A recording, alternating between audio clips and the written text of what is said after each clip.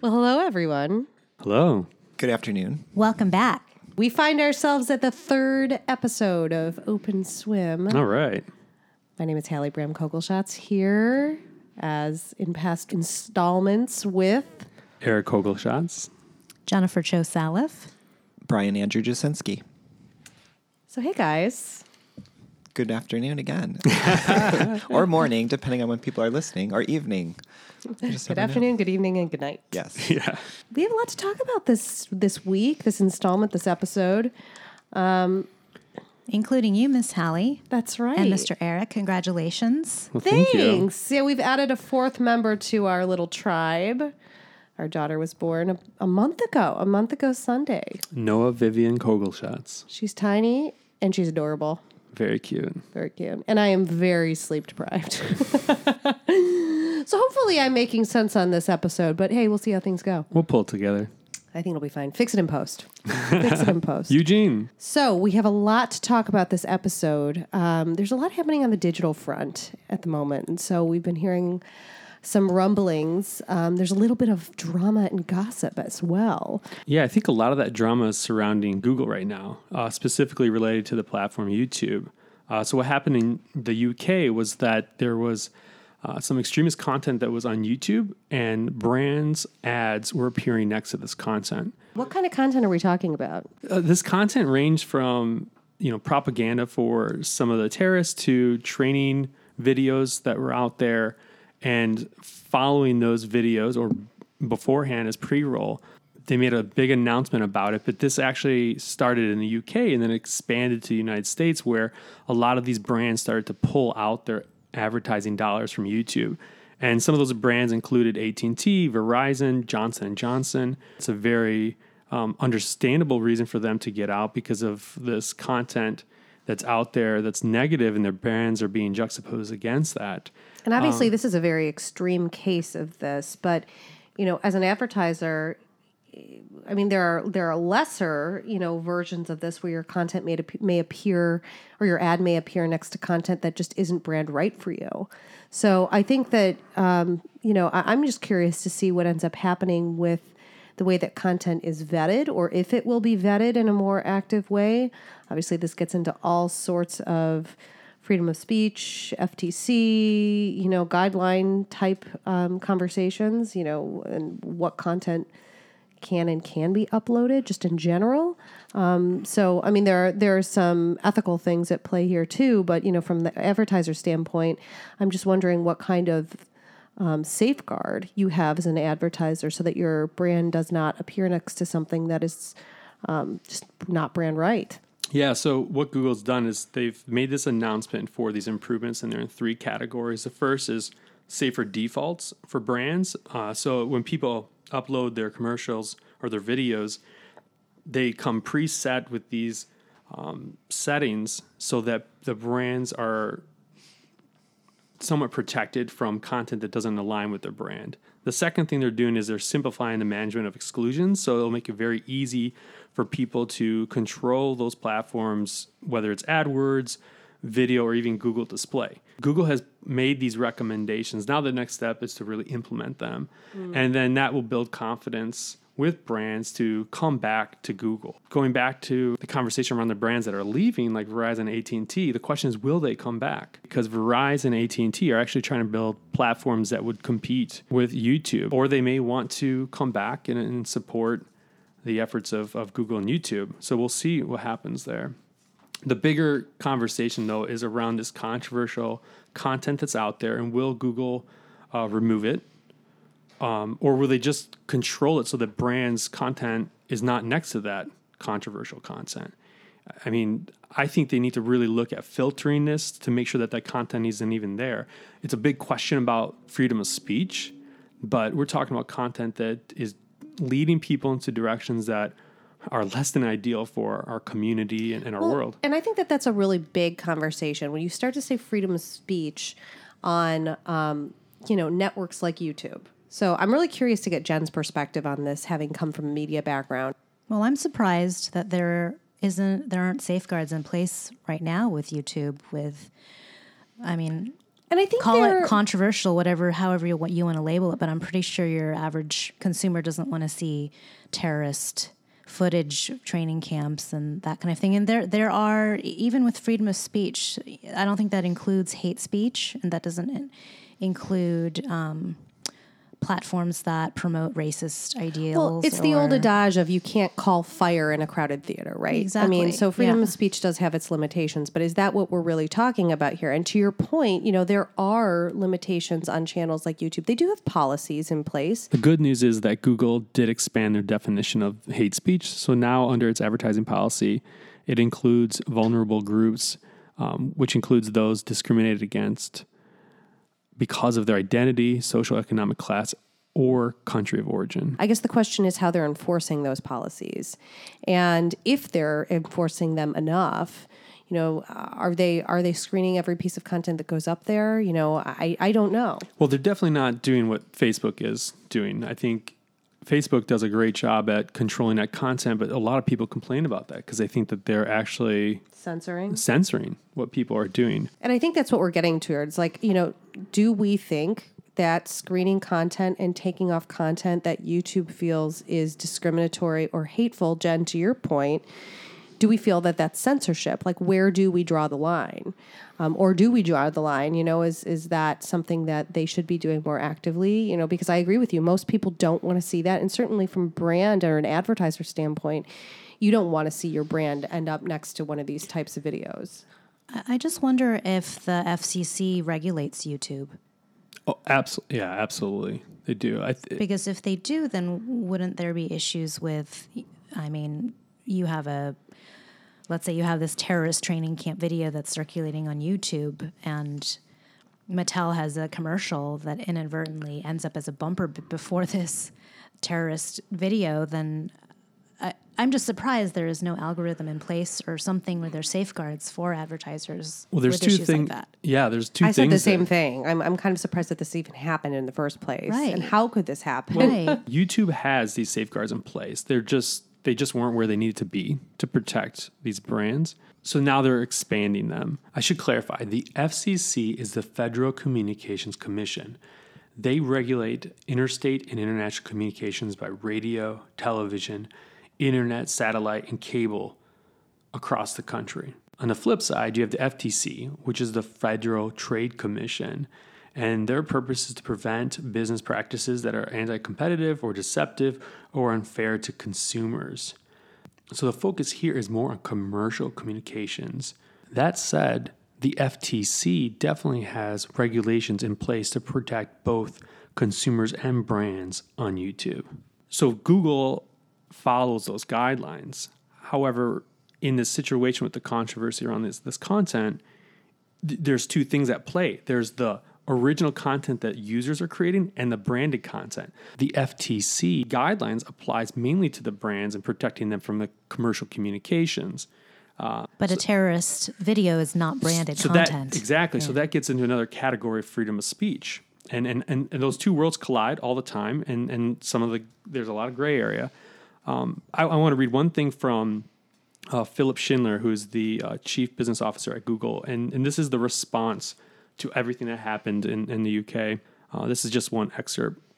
Today, anyone with a smartphone can be a content creator, app developer, entrepreneur. And Google has enabled millions of content creators and publishers to be heard, find an audience, earn a living, or even build a business. Much of this is made possible through advertising. So the statement there is that they need to support advertising because that allows them to have this platform. But they need to make sure that it's protecting the user. And if you have these videos that are coming up and then ads that are before or after, the advertiser is spending money in those dollars. And those ads are going to continue to go up against that content. So is the advertiser endorsing that product?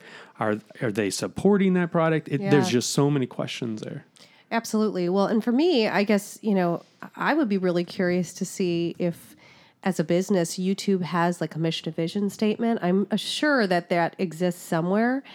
And that's the reason I'm interested in seeing that is because I think if you go back to why they exist in the first place, what they want to be in the future, I think you'll have or at least I would hope that you would have a guiding light for how to deal with situations like this. I would assume that as a business, they don't want to be allowing or condoning certain types of communication. And there would be a temperature check for what that is in their mission and vision statement. Well, yeah, and their mission is to organize the world's data. And for a long time, their motto was, don't be evil. So I think for Google, but not for YouTube. Because here's the thing. If you were to say organizing the world's data is the reason why YouTube exists, then you could make an argument that terrorist content should be allowed on there. Because it's a point of data. It's not necessarily condoning it, but it's allowing it to exist and organizing it. But in this country, the First Amendment doesn't protect hate speech. Correct. And nor does it in the UK, which is where this is taking place. So I would agree. But these are different things. We're talking about the reason, from a business case standpoint, the reason that something exists versus what is legal, and what responsibility this business has to content creators and advertisers as a result. It's a very complicated issue, and it definitely goes beyond law and beyond ethics. It kind of comes to them as a private entity to decide how they're going to deal with it. But as an advertiser, I would want to know before I conducted a buy moving forward that there was some kind of safeguard in place. And so I think it'll be really interesting to see how this evolves. All right. So Alphabet is the holding company for Google. It was created a few years ago. Their mission is to give ambitious projects the resources, freedom, and focus to make their ideas happen. So under that, they align all of their different divisions, one of which is Google from the search engine perspective and AdWords and all that. And then the other is YouTube. So Google's mission is to organize the world's information and make it universally accessible and useful, while YouTube is focusing on providing fast and easy video access and ability to share videos frequently. So Hallie, you're completely right. The current mission of YouTube focuses solely on the speed and efficiency of allowing people to access the videos, not the quality of the content or protecting them. So that's the charge for YouTube. How can they create the tools to allow users and brands to filter the content so that they have experiences that align with their vision and desired experience? So, Eric, I know one of the concerns that you had was how long it took Google to put out a statement. You felt a little disappointed by that. Do you feel that, that time that was taken to release that statement was partly because of the fact of this is new territory and it is such a new challenge that they really found themselves, in a sense, baffled by, not only what happened, but how to respond to it and then how to move forward? I do think it's a newer challenge. And I also think that a lot of people just took it for granted that Google was always thinking of everyone's best interest and protecting people. Mind you, we're thinking it's a very simple task to control all this content that's out there. So I think what they need to do, now that they took the time to make that statement and they put these guidelines in place, they need to offer tools to marketers so that they have control over this. And I wouldn't say that Facebook is perfect at this, but I do think the ability to target on Facebook is often better than on Google. Google is based on behavior, which is fabulous. But what Facebook does is they have predefined segments based on people's interest. So you can exclude someone who's interested in propaganda like this very easily.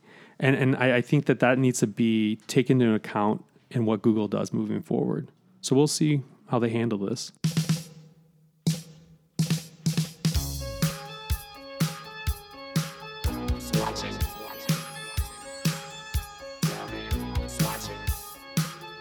Watching me.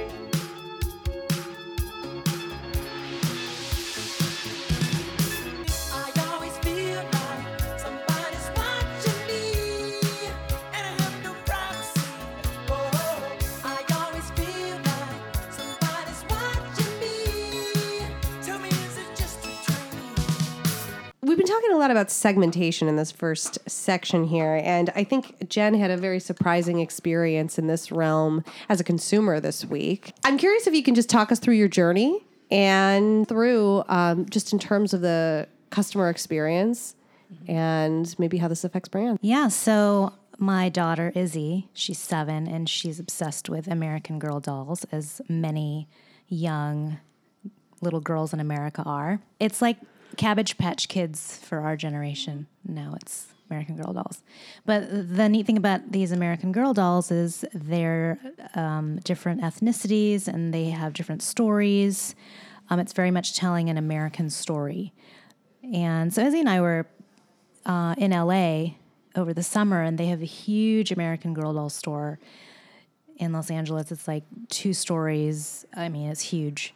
There's like a little salon in there for your doll to get her hair done, and a restaurant for tea parties. Anyway, we were walking through. There's a hospital too, right? There's a hospital. They mend your doll if she has a little broken leg or whatnot, and she leaves with a gown. Wow. Yeah. American Girl dolls Kind get of treated afraid better. of this whole world. Oh, no, it's Being coming the mother for Noah. of a girl now. It's I pretty would like to adorable. volunteer as a candy striper at an American Girl doll You'd hospital. make such a good candy It'd be striper. fun. Anyway, So we were, I smell a Halloween costume for Brian next year. So who would design the gown then? DVF or? Grey Cardigan. I Exactly. Like it. Okay. Grey Cardigan, ex-American Girl. exactly. So Izzy was noticing. Call me girl. Call me girl. So Izzy was noticing how none of the dolls were Asian American. And Izzy, being part Asian, was of course concerned about this. And so it kind of struck up a conversation between she and I about identity and toys and not feeling included. And so it's been bothering me since the summer. And I don't know what inspired me last night, but so I go onto the American Girl site, and I'm thinking about this conversation with my daughter, and I'm getting annoyed. And so I go to the site, and I'm looking for an Asian American Girl doll, and apparently there was an Asian American doll, and her name was Ivy Ling, but they discontinued her in 2014, along with an African American doll. So that made my blood boil even more. Like, why on earth would they discontinue 2 dolls that are telling these really important stories? And so I was Googling and trying to find like a human being to talk to. And so I found the Mattel customer service hotline, because Mattel owns American Girl. And I got this really she sounded like a nice old lady in Wisconsin. Her name was Virginia, and I told her, hello, and I gave her my name, and I said, I'm a loyal American Girl doll customer, and my daughter and I were just wondering, why is there no Asian American Girl doll? And she said, oh, actually, we have a new doll coming out this spring, and her name is Z Yang. So I got all excited. Z Yang, wow, this is really cool. And so she helped me on the website, and unfortunately, it was like buried in the website. It was at the bottom page. You had to click 2 more pages to even find out about Z Yang. But there she was. Z Yang is coming out this spring, so any day now. But much to my chagrin, she doesn't look Asian. So God bless Virginia. She was very helpful. But she was like really excited to tell me about Z Yang until the moment I said to her, oh, well, this is great that American Girl has an Asian American doll. However, she doesn't look Asian to me at all. And it was like one of those needle off the record moments. She just had nothing to say, and I think she was just kind of taken aback by my comment, to which she replied, oh, well, there's contact information at the bottom of our website, and you can write to whoever you'd like. So I did a little more research last night, and I found 2 of the board members at Mattel are of Asian descent, Dominic Ng and a gentleman, I forgot his first name, but he looks like he's Indian American, and his last name is Prabhu. So I've decided I'm going to write a letter to Mr. Prabhu and Mr. Ng, maybe to get their ear about this issue, because Z Yang does not look Asian. She apparently is a character on one of their television shows, on one of the American Girl shows. She doesn't look Asian American, and B, I found out also that she's supposed to be Korean American. Yang is not a predominantly Korean last name. It's mostly a Chinese last name. There are very few Korean Americans with the last name, or Koreans for that matter, with the last name Yang. So to me, being a Korean American, if you're going to make a Korean American doll, why don't you give her a last name like Park or Kim or Lee, Chung? I mean, those are It much sounds like there more are many common. options to choose Yeah, from. so how did the decision makers come to Z Yang, which sounds Chinese, and she's supposed to be Korean American, and she doesn't look Asian? So my hands were kind of up in the air last night. Like a host of problems with this doll. So I wonder if there's any sort of research, like focus grouping, after the doll was created. Because you know what's really funny about this? When I was a kid, I remember attending a focus group for American Girl. And I Interesting. remember they gave us dolls to play with and look at. And so I know at least at that point, and this is many, many, many, many moons ago, probably when the brand was getting started. But I know at that point they did test the products in different markets before they launched them. And I'm wondering if there was testing. I would have to assume there was. But Well, how could this not come up? I feel like it touches upon some broader topics. Another aspect is Carlos and I were talking about this yesterday, and he had mentioned, well, if you're, these dolls are produced in China, right? The irony of American Girl dolls made in China. You have, just practically speaking, at a business level, you have these machines. It would be very costly to have a new mold, a new doll face, and make it look more, with more striking Asian features.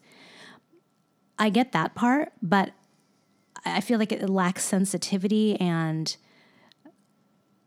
yeah, you might have, maybe it's more expensive, but what's more important doesn't make it right.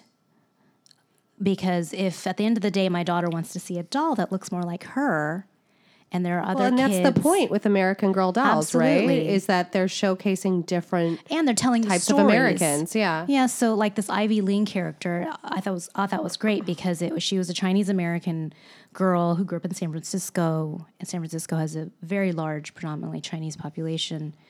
And so it told that story. I think she grew up in the 70s in Chinatown in San Francisco. Great American story.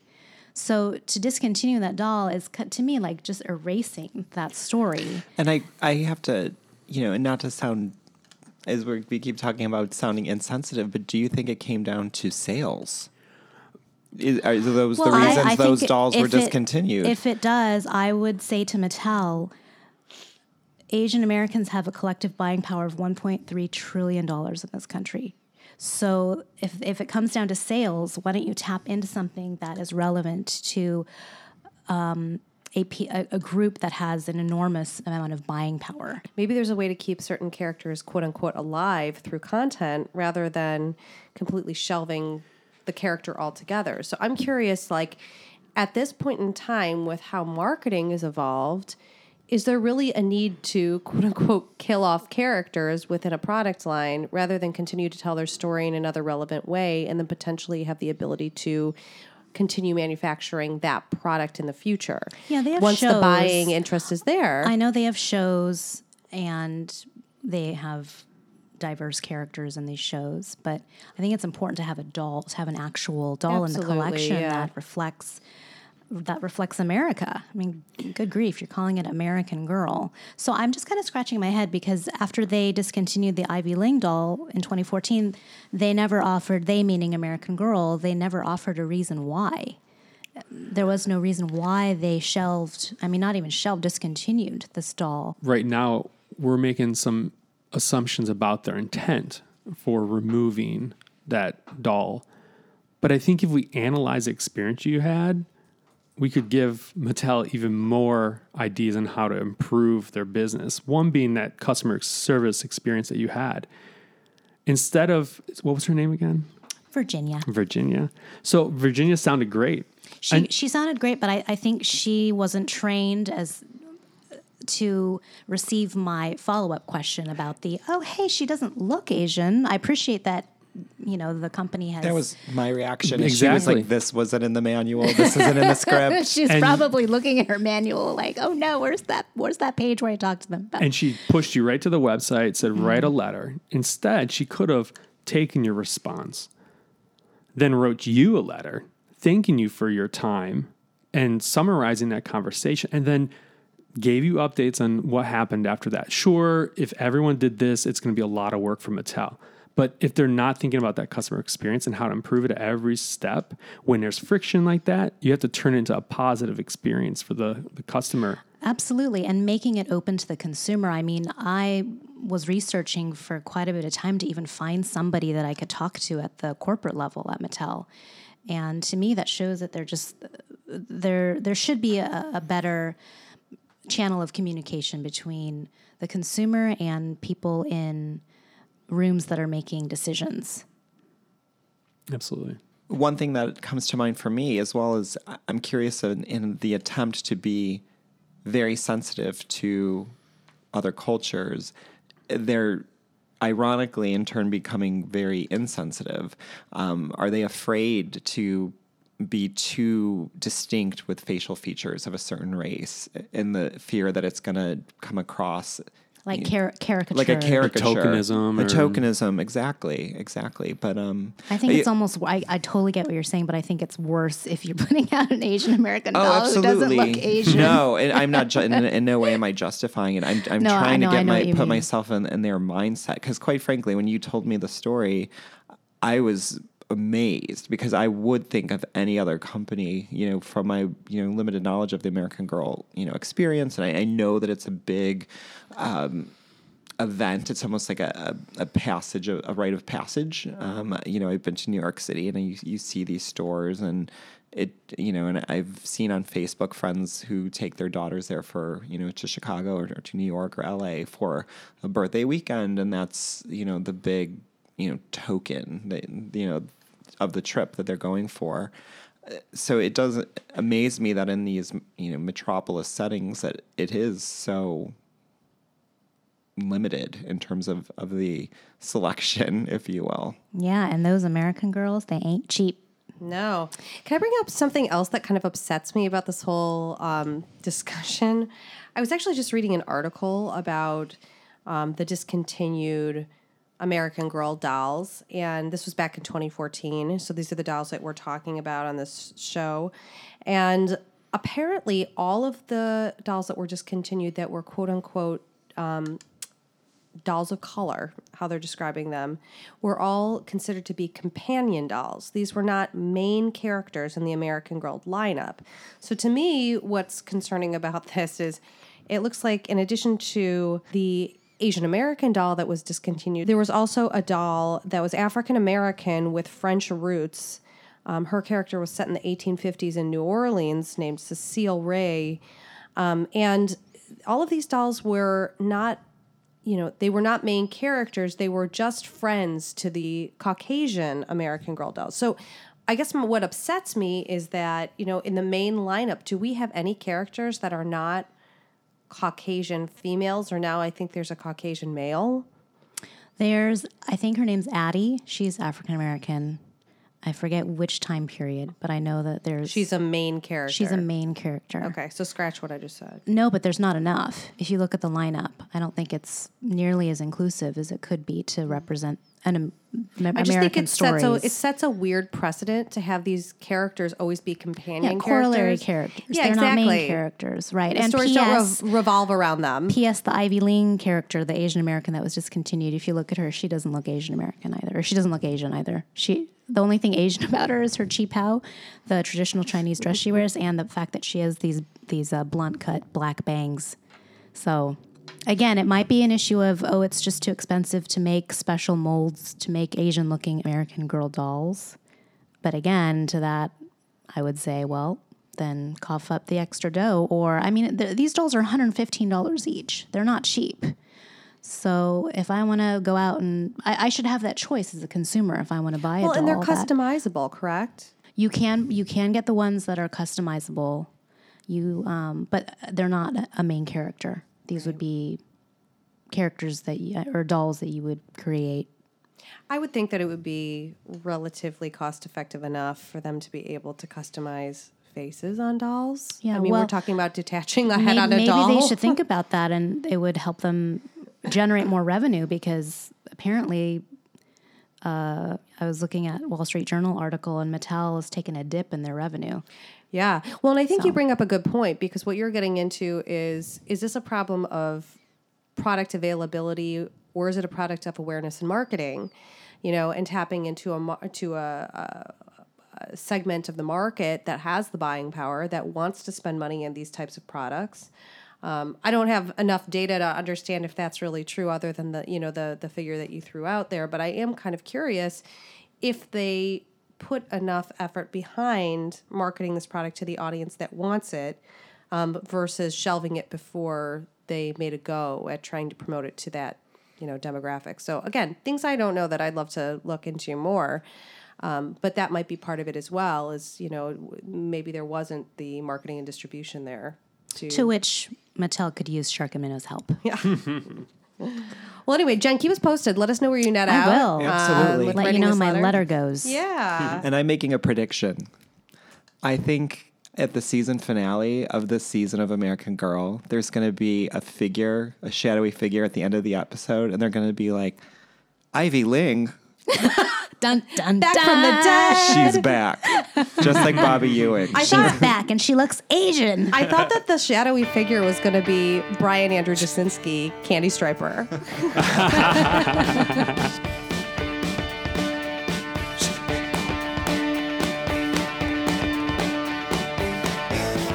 Alright, take it easy, baby. Make it last all night. She was an American girl.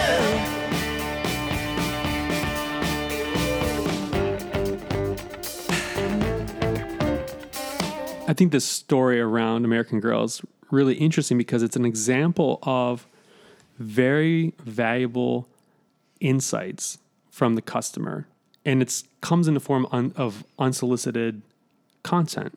Typically, research is solicited, so brands will go out there and they find their audience, they conduct one-on-one interviews, focus groups, online surveys, whatever it might be. There was a study that was recently put out by Sterling Bone, the associate marketing professor at Utah State's Huntsman School of Business. And he actually analyzed market research to understand what type of questions will result in the outcome that brands might want to achieve. So there are two types of questions in market research. You have open-ended or closed-ended questions. And this professor wanted to analyze specifically open-ended questions as they relate to positive inquiries. So questions like, what went well today at your visit? How was that experience at the American Girl store? Those types of questions that are leading the participant to give you some type of positive input on that experience. So what he found was that for these positive inquiry questions, those participants reported increased levels of satisfaction and boosted the chance for customers to purchase again, and also the amount of money they would spend. So the research was actually influencing their future behavior as it related to the brand. So it's really no surprise that people are happier when they focus on the positive. So by asking that question of that positive experience, they're probably going to answer it in some positive form. But this brings up that opportunity for brands to specifically focus on these types of questions to influence their brand health metrics.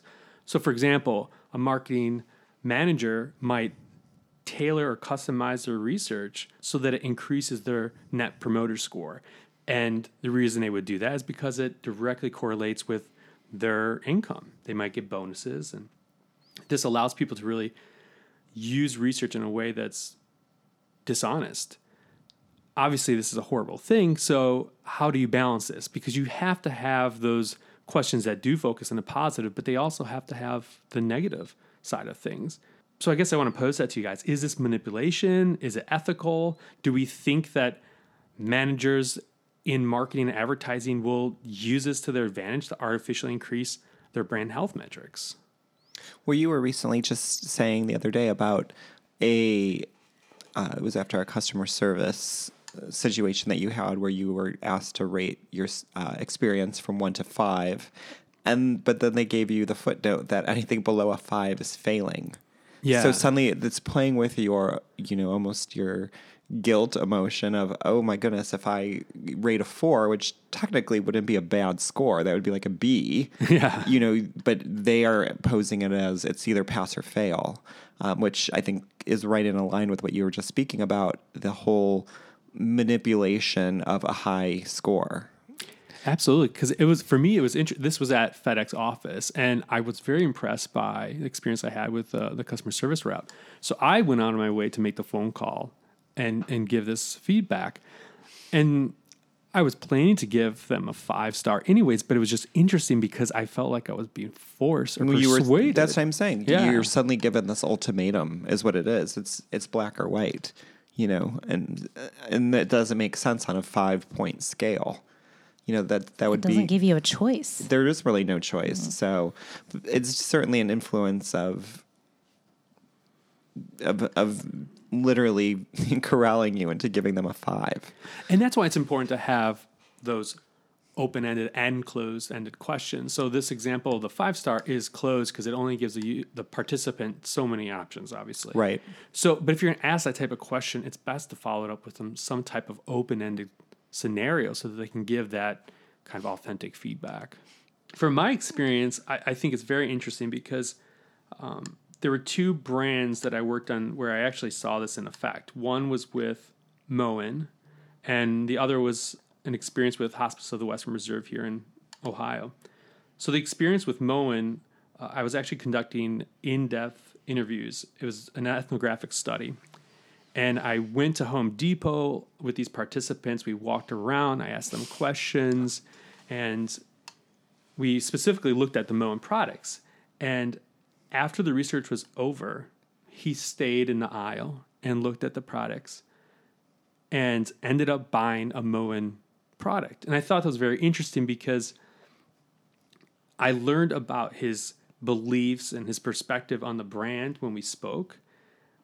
But I do believe that affected him in some way because he immediately bought the Moen product. Sure, he could have made up his mind before he walked into the store that day, but he didn't know he was going to talk to me about Moen. It was just general, home improvement products. So I found that very interesting. Another scenario was with Hospice of the Western Reserve.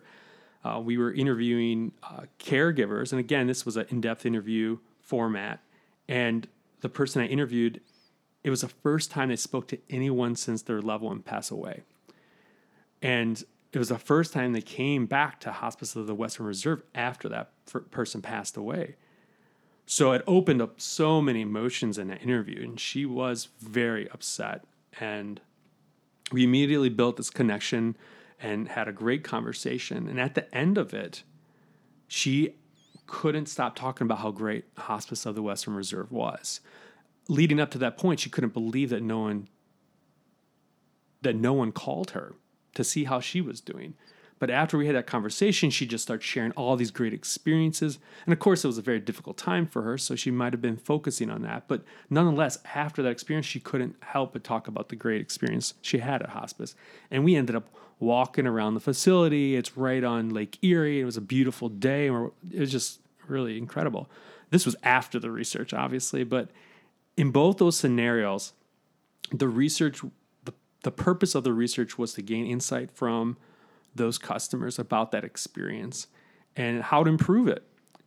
But at the same time, how to build tools to make it better for them. And the outcome of that was that these participants had a deeper connection with those brands. So I do think it works, but I don't think you should ever use research in this way with this intent because you're just going down the wrong path. And you always have to know that when you're conducting this type of research, you have to think about what you're trying to gain, the type of insight, and also the effects that it might have on that participant. Because as market researchers or just marketing professionals, we have to understand that there is this constant dichotomy of giving people information and experience they need and the products and services they need, and then persuasion and coercing them or pushing them into different directions, influencing them. So you have to lean closer to that information side. I think now is the time when brands need to focus more on that information and that experience and engaging with customers. So I guess in summary, I think it's really interesting research on research. And I hope that marketers are thoughtful of using these type of open-ended, positive inquiry questions in the future. I do think it's a case of empowering the person that they were polling and letting them go beyond the confines of 5 questions with 5 dots that you would check off, 1 through 5. I think you have to have the courage to allow that person that you are getting your research from to speak outside the confines of those 5 dots. And though it may not necessarily be what you want to hear, I think in both of those scenarios that you spoke about, Eric, though both of those situations were that person discovering how impressed they were with the product. Perhaps they even surprised themselves because they had the opportunity to speak and experience they had the opportunity to speak to their experience with either the product or the service in the case of hospice, and I think that's fascinating, especially the hospice story where there's such a negative connotation when you hear the word hospice. That usually means end of a chapter. It's usually when things are not good, for lack of a better term. But again, it usually marks the end of a journey. And so you gave her the tools to go back and to experience and be able to almost metabolize what they did for her and for her absolutely. family, and giving it a positive spin and almost allowing her to close that chapter in a sense. And like you said, the fact that she was surprised and startled even that nobody, came to check on her, because there is that whole, perception of the medical industry, it's like to them, it's like changing a carburetor, they're desensitized to death and they're desensitized to the emotions that are surrounding, it's something that they experience every day, but, almost detaching from the fact that this is an incredibly emotional and even traumatic experience that their friends and family are going through. And then on a simpler level, if you will, the Moen story was, I think, again, just the fact that he had the opportunity to hear about the product and give his opinions. It's almost like he convinced himself. So it's I think it could be akin to when you do, I think those 5-point grading systems are akin to, it sounds strange, but you hear about these little league baseball games with no scores. What do you learn from them? Yeah. And so it's almost like when you have this 5 or fail mentality and you don't have the courage to allow the person and the customer or the prospective customer to give you facts that you may not want to hear and quote unquote lose a game, you're not going to grow from that. Yeah, absolutely. I think your experience also speaks to this idea of authenticity. And I think the hospice story, just your authenticity with her, allowed her to be open in return. And I think from that, it was like the fountain opened. And I think it was mutually beneficial. Oh, absolutely. Yeah. And then the Moen story, it's interesting. I feel like the customer service representatives are the ones on the front lines, like the woman I spoke with at Mattel. They don't realize, and maybe this is a larger question in terms of influence, just how important their job is. Because you're interfacing with the customer, with the person that's going to spend their hard-earned money on whatever the product is, American Girl or a new kitchen faucet at Moen or putting their loved one at the hospice. And well, they're all such divergent services and divergent products, but at the end of the day, like you just said, it comes down to customer satisfaction, customer interactivity with the product or the service, and then how they're left feeling after the purchase, after the experience, knowing that cycle doesn't end at the cash register. And how those experiences should fit within the company's brand. Connecting again to your Moen example, I think for me personally, an example of that is Home Depot versus Lowe's. Whereas Home Depot speaks to the professional, Lowe's caters to the DIY individual. You have to speak a certain language and have a level of knowledge. Personally, I feel at Home Depot versus I would agree, Lowe's. And I do think that they market themselves that way. The logos alone, to me, say that. Where Home Depot's looks very constructed and, built, whereas Lowe's is literally looks like a roof.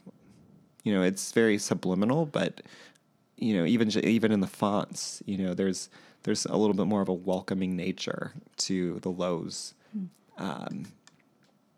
logo that I think speaks to their inclusivity, if you will.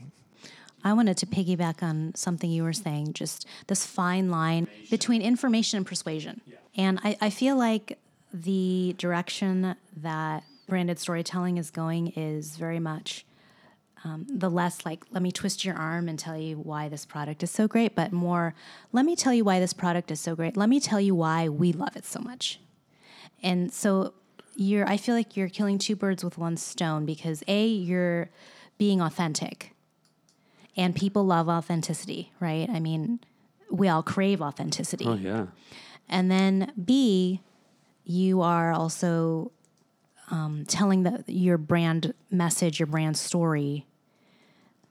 So it's authenticity, and then you're informing, but people pick up on that authenticity. And so it's kind of like you're saying, oh, look, this is so amazing. I love it. I'll tell you why I love this product so much.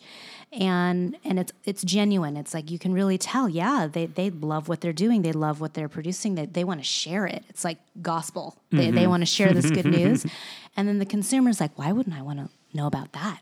Why wouldn't I want to taste this awesome iced tea? Why would I not want to try that awesome gadget? Everybody over there looks like they're having fun. They're the ones making it and they're having fun with it. I feel like that's so much more compelling and has so much more influence than the maybe I don't know if I should call it the old school way of advertising or marketing. No, product, it is old school, absolutely. right? And to me, that authenticity shines through, and it gets people really excited, and it gets the people that are making the product excited, and so it's like this collective experience more than this is me trying to sell something to you. Because I think at the end of the day, people don't want to be sold to.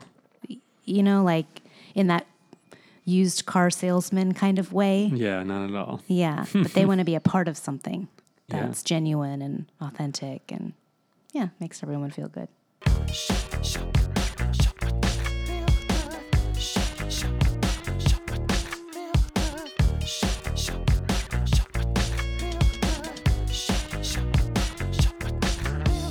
I think it's unquestionable that one product that is universally used and a part of everybody's everyday life, maybe almost to an extreme of being too much a part of our everyday lives, but that would be the internet and the use of the internet. And I think what's really interesting is Mozilla just put out what they're calling the Internet Health Report. They're talking about what's helping and what's hurting our largest global research. They are calling this a open source initiative to document and explain what's happening to the health of the internet by combining research from multiple sources. And there are 5 pillars, and what they're doing is backing up each of these pillars with featured stories that apply to each of the pillars. And they have this roadmap that they have where it began in January. Through the months of February and March, they have been gathering feedback on prototype and ideas for this first version. And they were summarizing the feedback and other resources in a new blog. This coming July through early fall, they want to collaboratively shape the next version of the report with key allies. And then late in the year, they would launch their first version of this Internet Health Report. The 5 pillars are open innovation, asking how open is it, digital inclusion, who is welcome online, decentralization, who controls the internet, privacy and security, asking if the web is safe and secure, which I think speaks to what we spoke about earlier with the YouTube advertising, and web literacy, who can succeed online. What really struck me in particular is the digital inclusion, and one of the featured stories by Kevin Zawicki speaks to when the internet doesn't speak your language. And I was absolutely, just as Jen, as I was amazed by your story about the American Girl saga, basically, it's really fascinating that the internet, obviously it spans all corners of the globe, but while only a quarter of the globe speaks English, 54% of the world's websites are in English. And as Kevin said, an equally startling statistic is while more than 1 billion individuals speak Chinese, only 2% of the web content is in Chinese. So that, I think, that aligns to what you were speaking about earlier about the buying power. Kevin goes on to delve into the idea of the driving force behind this English-centric web being largely economic, the fact that content creators target the largest and most lucrative markets, which are located in North America and Western Europe. Basically, the idea is, though, that these implications are going beyond economics, and it influences the way that the users are basically influencing and transforming, as Kevin says, cultures, behaviors, and perceptions. So I found that incredibly interesting. Much like I was surprised by the issues that you, again, Jen, that you spoke about with American Girl, this was completely unreal to me. The idea of this, almost the inaccessibility that the web actually has, where you think about it as this global you think about it as this global resource that everybody has the ability to access, and though they do have the ability to access it, there's quite the wall basically between them and that tool that is the internet. So just curious about your thoughts on this, not only this initiative, but which of those pillars do you think are, something that are most pressing, and how they connect to some of the issues and situations that we speak about, clients facing? It goes back to the access. For people to have access to the internet, that is the key here, because a lot of people just don't have a Wi-Fi connection. They don't have the ability to get online. So if we are able to establish that, then people can go on and learn and also teach others. So once we accomplish that, it really opens the doors for the world. So I think that pillar that Mozilla is focusing on is really, really important. And it also speaks to the idea of enabling others to interact with each other regardless of their background, where they're from, economics, geography, you name it. It kind of ties into net neutrality in a way that because net neutrality is all about enabling access for all content and applications, which is interesting. That connects to our conversation earlier about YouTube.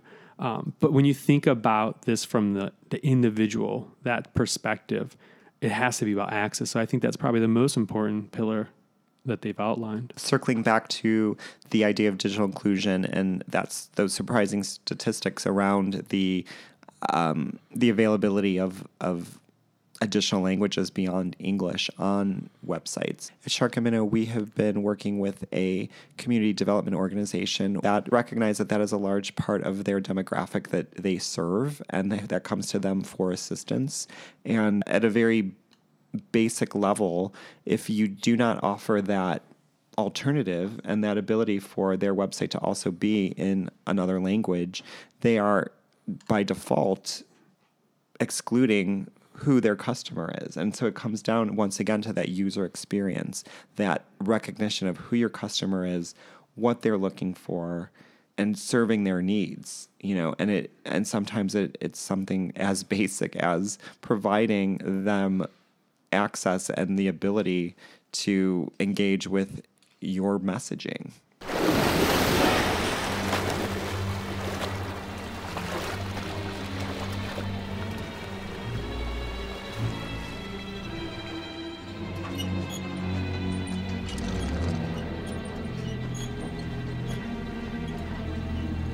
You're going to need a bigger boat. So for my bigger boat, I'm actually going to give a shout out to Google, which is completely ironic considering our conversation today. I feel that I have a complete love-hate relationship with them right now. But recently, Google.org has announced that they're giving $50 million to support nonprofits using technology to tackle global education challenges in 3 areas. And actually, one of them is what we talked about with Mozilla. So 1 is giving kids the right materials.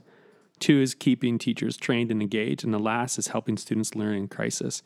So bringing everything back together, I think what Mozilla is doing is exceptional. And the fact that Google is able to donate those dollars to support some of those initiatives, I know they're not working directly together, but they are working together for the same cause is really impressive. So Google, you get my bigger boat.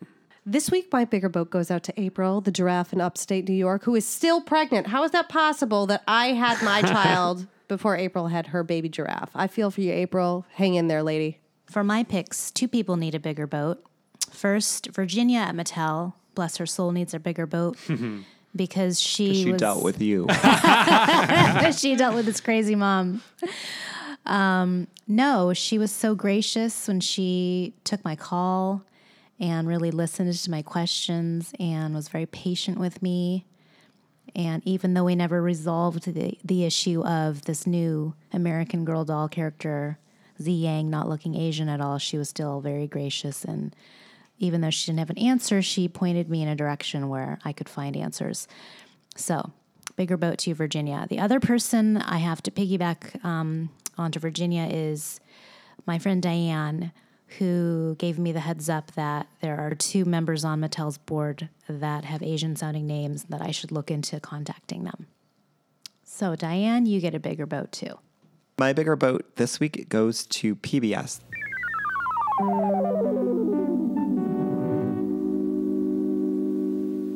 In this day where so many fantastic things such as PBS seem to be on a very unnecessary and ridiculous chopping block, and I will be completely honest, I'm not somebody who I would say that I'm a big PBS viewer myself, but I do know of its importance, and I know of what it brings to TV, and always has brought to TV. And I was very fortunate to happen upon a documentary called Dorothea Lange, Grab a Hunk of Lightning, which filmed in 1964.